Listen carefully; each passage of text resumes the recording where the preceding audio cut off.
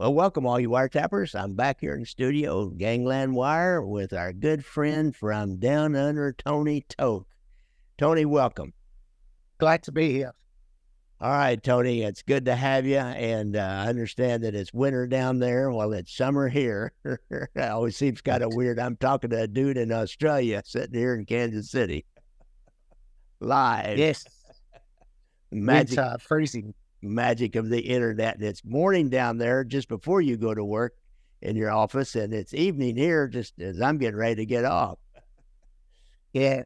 Anyhow, so we're going to talk about Bruce Cutler, guys. You know, Tony is our expert on mob lawyers, and we've done Frank Regano and Roy Cohn.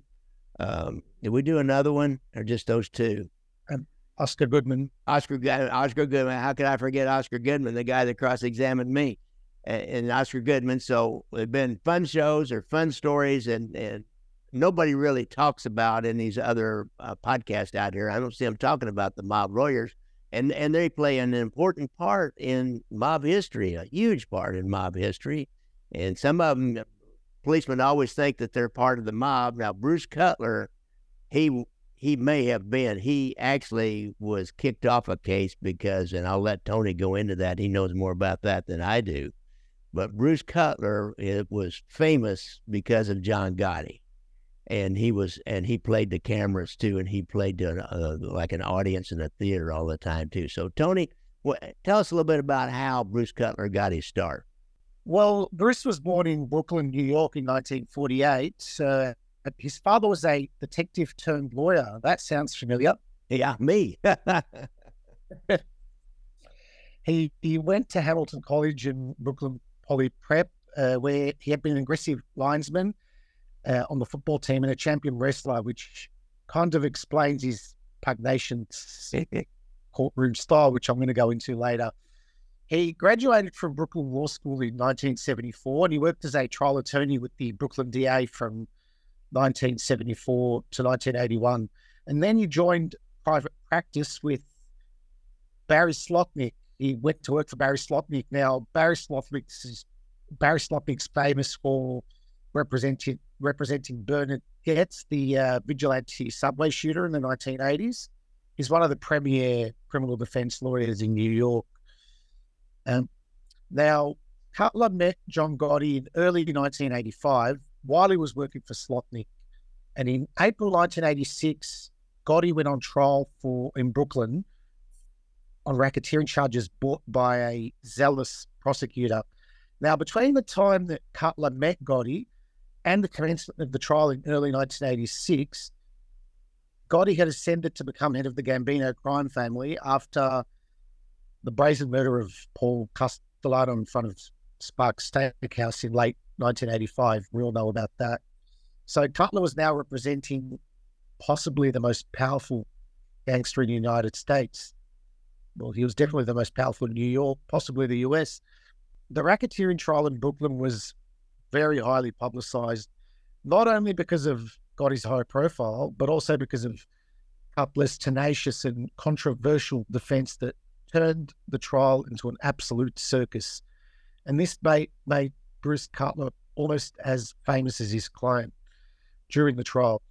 Now, Cutler had a powerful courtroom presence because he had this bulky physique and he wore expensive double-breasted suits similar to those worn by his client.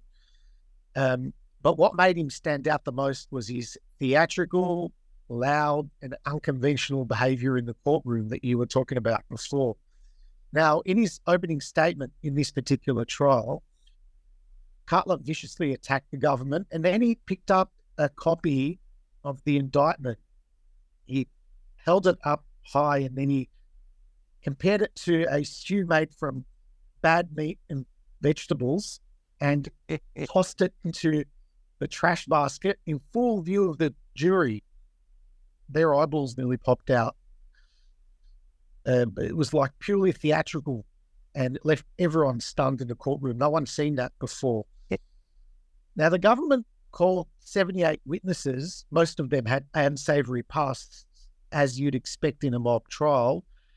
And he was especially brutal in his cross-examination of these witnesses, to the point where tabloids in New York called them Brucifixions. Now, Cutler was like a cat playing with a mouse. He bullied, insulted, ridiculed the witnesses one by one. For example, he had one witness admit to pistol whipping a priest and killing 3 drug dealers after making the deal with the government to testify against Gotti. You can imagine how that went down with the jury. Oh, yeah. Cutler will also influence the jury with all these awkward questions. For instance, he accused one witness of photographing other men committing forcible sex acts on his wife. Now, the witness denied it, but the damage was done because the jury just can't unhear something. Yeah. That would happen again and again and again during the trial. The prosecution would strenuously object to Cutler's questions and ask for them to be stricken from the record, but they can't be as easily stricken from the jurors' minds. This brash and unconventional style of defense really endeared him to Gotti and the other mobsters because it mirrored their tough guy image, but it really angered the judge and the prosecutor. Things were out of control in that courtroom. Now, Cutler wasn't content to just go after the witnesses. He went after the prosecutor as well. He insinuated that the prosecutor had been arranging for a witness to obtain drugs and prescriptions for codeine and Valium, and that she offered her underwear to a witness as a reward for his testimony. Now, even though that probably wasn't true, it really rattled this prosecutor and it really threw her off balance. Ultimately, the jury acquitted Gotti in this particular trial. It later emerged that one of the jurors had been bribed, but it doesn't appear that Cutler had anything to do with that. Cutler emerged as somewhat of a celebrity after the enormous publicity generated by this trial, but he was only getting started. There was a lot more to come. In 1990, John Gotti was hauled before the court to answer assault and conspiracy charges. Prosecutors contended that Gotti commissioned the Westies, the gang from Hell's Kitchen, that Irish gang from Hell's Kitchen, to shoot a union official called John O'Connor after he ordered the trashing of a Gambino-affiliated restaurant in downtown Manhattan. Some kind of a union dispute using non-union labour or something to that effect. Now, the prosecution played tapes to the jury in which Gotti and his co-conspirators could be heard plotting the assault on O'Connor. You can hear something to the effect of Gotti saying, "Bust him up," and giving an address. Now, Cutler called the case a modern-day vendetta or persecution, a witch hunt, and he challenged the validity of the tapes.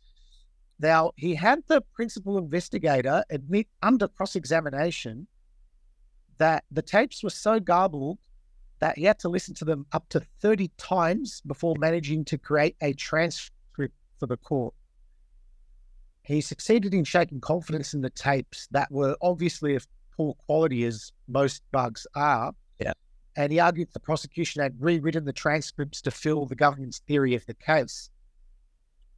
Cutler demolished the credibility of the prosecution witnesses, who consisted of ex-mobsters who'd made sweetheart deals with the government in return for their testimony. As usual, he had them reiterate their fast criminal credentials in front of the jury and made them look like the absolute scum of the earth. He had one witness admit under cross-examination that he signed the deal with the government to testify against Gotti after suffering the misery of 17 months in solitary confinement. In other words, the government coerced him into testifying. Yeah. Gotti was acquitted. It was a stunning victory. That's when he started to earn the nickname Teflon Don. Yeah. But the government wasn't about to give up. In late 1990, Gotti was again indicted for racketeering and a whole slew of other crimes.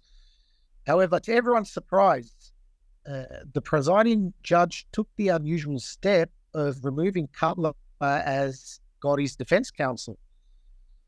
After the prosecutors labelled Cutler and a few other lawyers on the case house counsel to the Gambino crime family.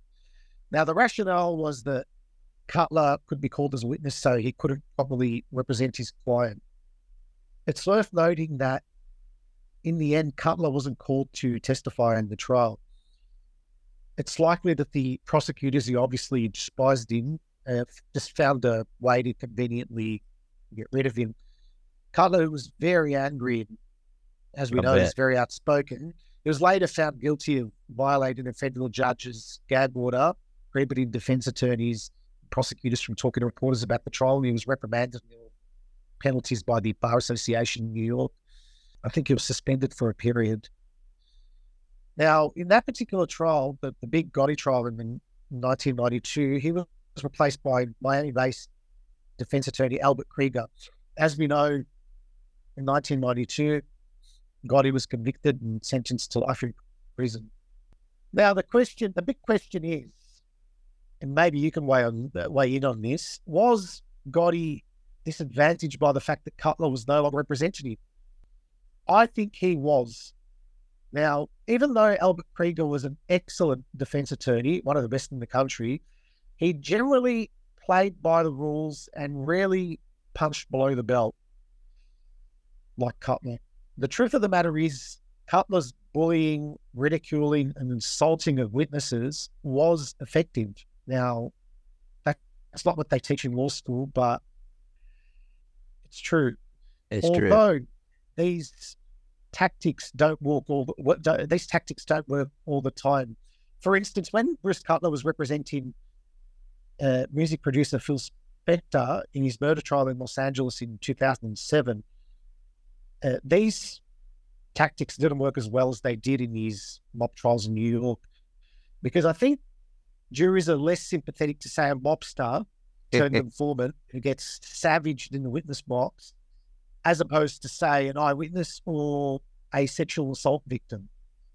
Also, a lot of judges just don't tolerate those kind of theatrical displays in the courtroom. Now, apart from some high-profile trials here and there, Cutler never really regained that kind of infamy and publicity that he had during the years that he represented Gotti.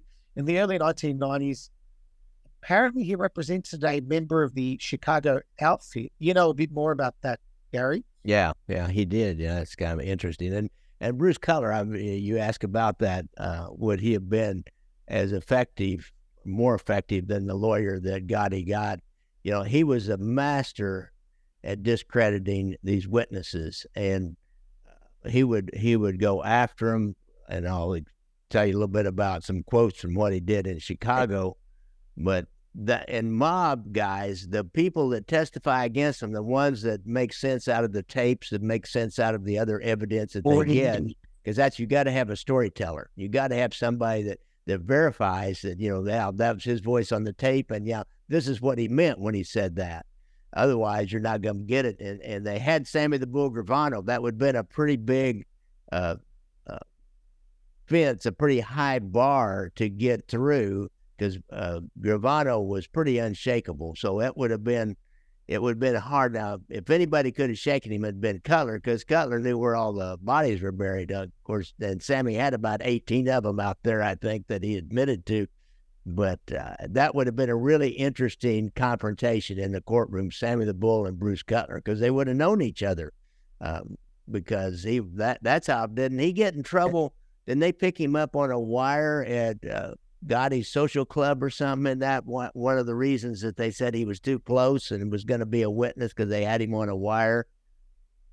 Yes, Gotti was caught in a bug, saying that he complained about Cutler's legal fees and how they're too high. And he also said something to the effect that he was paying in cash under the table. Okay. I knew somehow there was something on a wire that discredited Cutler, that would make him maybe part of it. So anyhow, but that would have been a classic confrontation, Bruce Cutler and Sammy the Bull Gravano, Mr. Cool.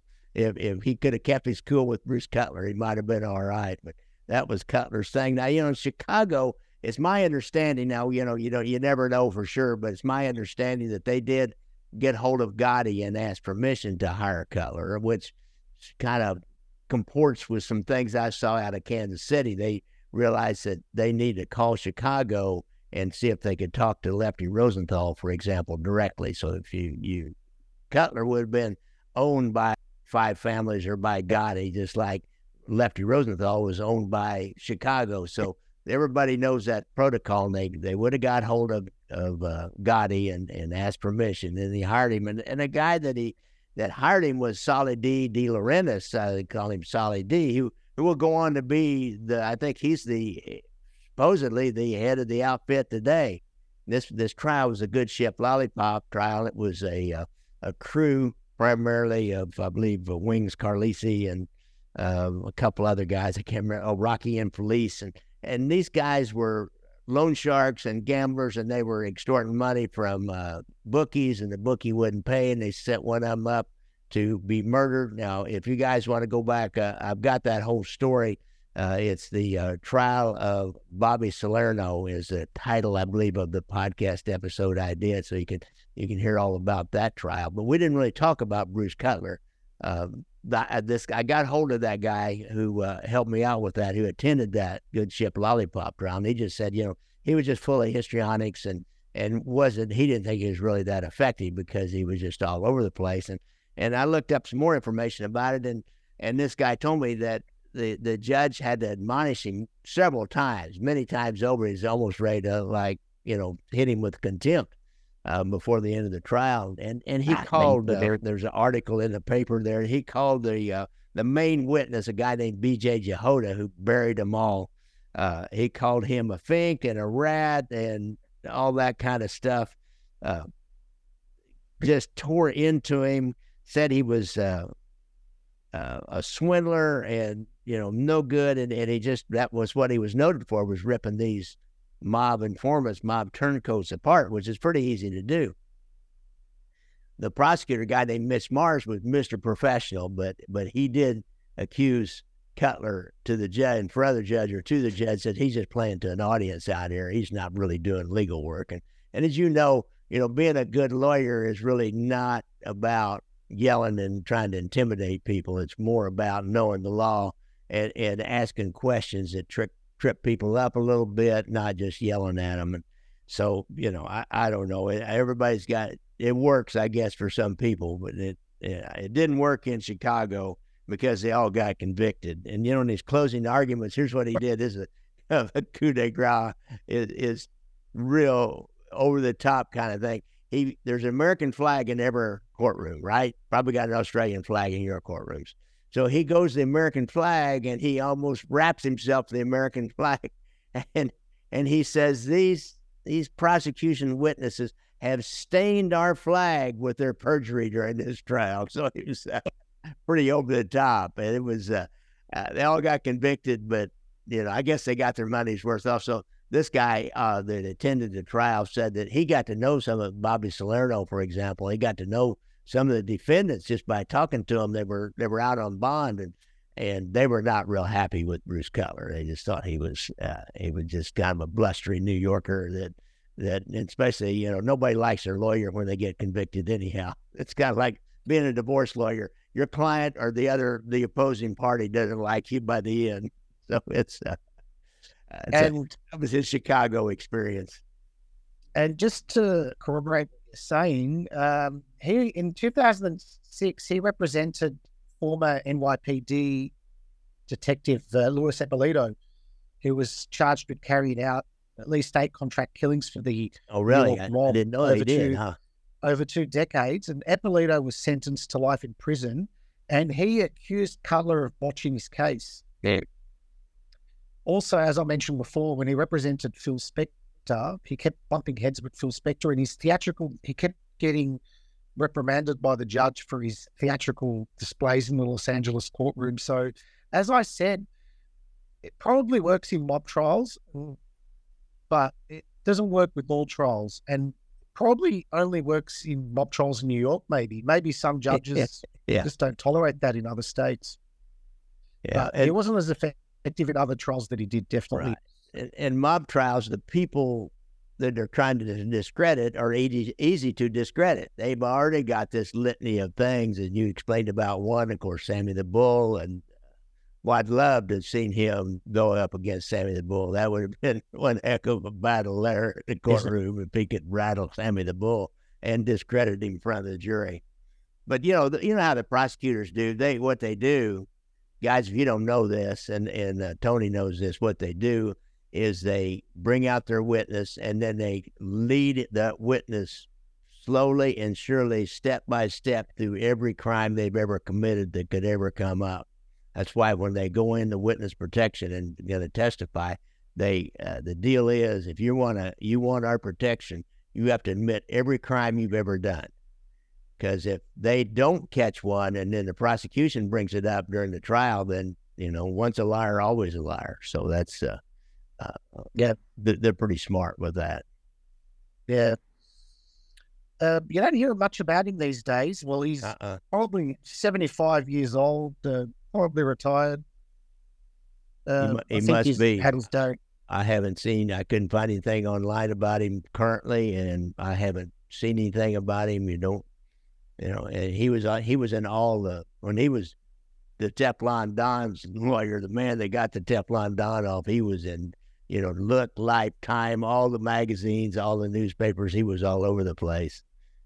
Yeah. Yeah. Plus, he was such a flamboyant character. Then New York's being the center of the world. If you're going to get any publicity, you're going to get it. You do anything in New York, you're going to get national publicity. And that's where he was. I have to wonder what kind of guy he is in his older age. I bet you wouldn't want to get in a traffic accident with him. I bet you wouldn't want to have a road rage incident with Bruce Cutler. Speaking of which, he was in the New York tabloids in 2013. Apparently, it punched a guy in the face in a Manhattan diner. I don't know if you heard about that. I didn't hear about that. Yeah, that doesn't surprise me. He's that kind of guy. Yeah, that's what they reported. I saw an article about that, but there wasn't much else about him. Interesting. Well, this has been great, Tony. I really appreciate you helping out with these mob lawyers. We've got some more to go through, and we'll keep working on these until we get them all. That is it Barry Slotnick. He's not so flamboyant, but he was a good lawyer. He was Yes. one of the commission trial. I can't remember which one. Maybe I can't remember which one he was, but he represented one of the bosses in the commission trial. I know that. I'm not sure which one, but I know he represented Joe Colombo, maybe. But before this was before the commission trial, and he represented. His name always comes up, but I'm not sure specifically which mobster he represented. Yeah, I saw. I was doing a research on the commission trial, and he was, doing some kind of a press release or talking to some newspaper people. But I think it was about is it Anthony Spiro? That's Anthony Spiro. Maybe it was him. But anyhow, so he's we'll keep at this, Tony. So I appreciate you guys all tuning in. You got anything else to add there, Tony? No.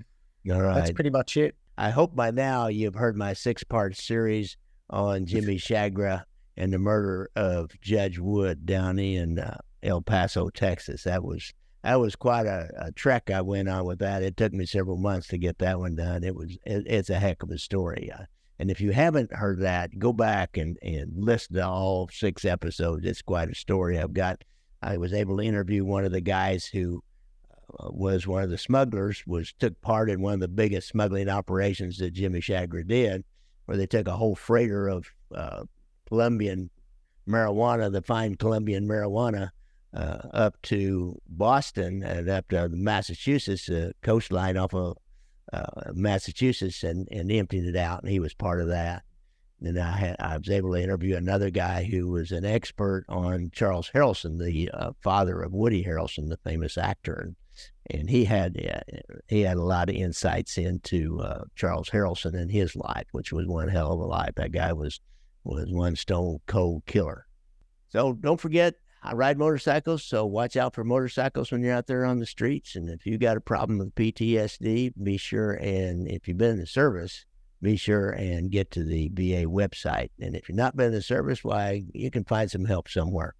If you have a problem with drugs or alcohol, which is usually part of PTSD, why, get hold of our friend Anthony Ruggiano. He's a drug and alcohol counselor down in Florida, and he's got a hotline on his website. I think it's anthonyruggiano.com. And he's on Facebook too, or on YouTube. So just search for Anthony Ruggiano, and you can see his Facebook page also. So thanks a lot, Tony. Thanks a lot, guys.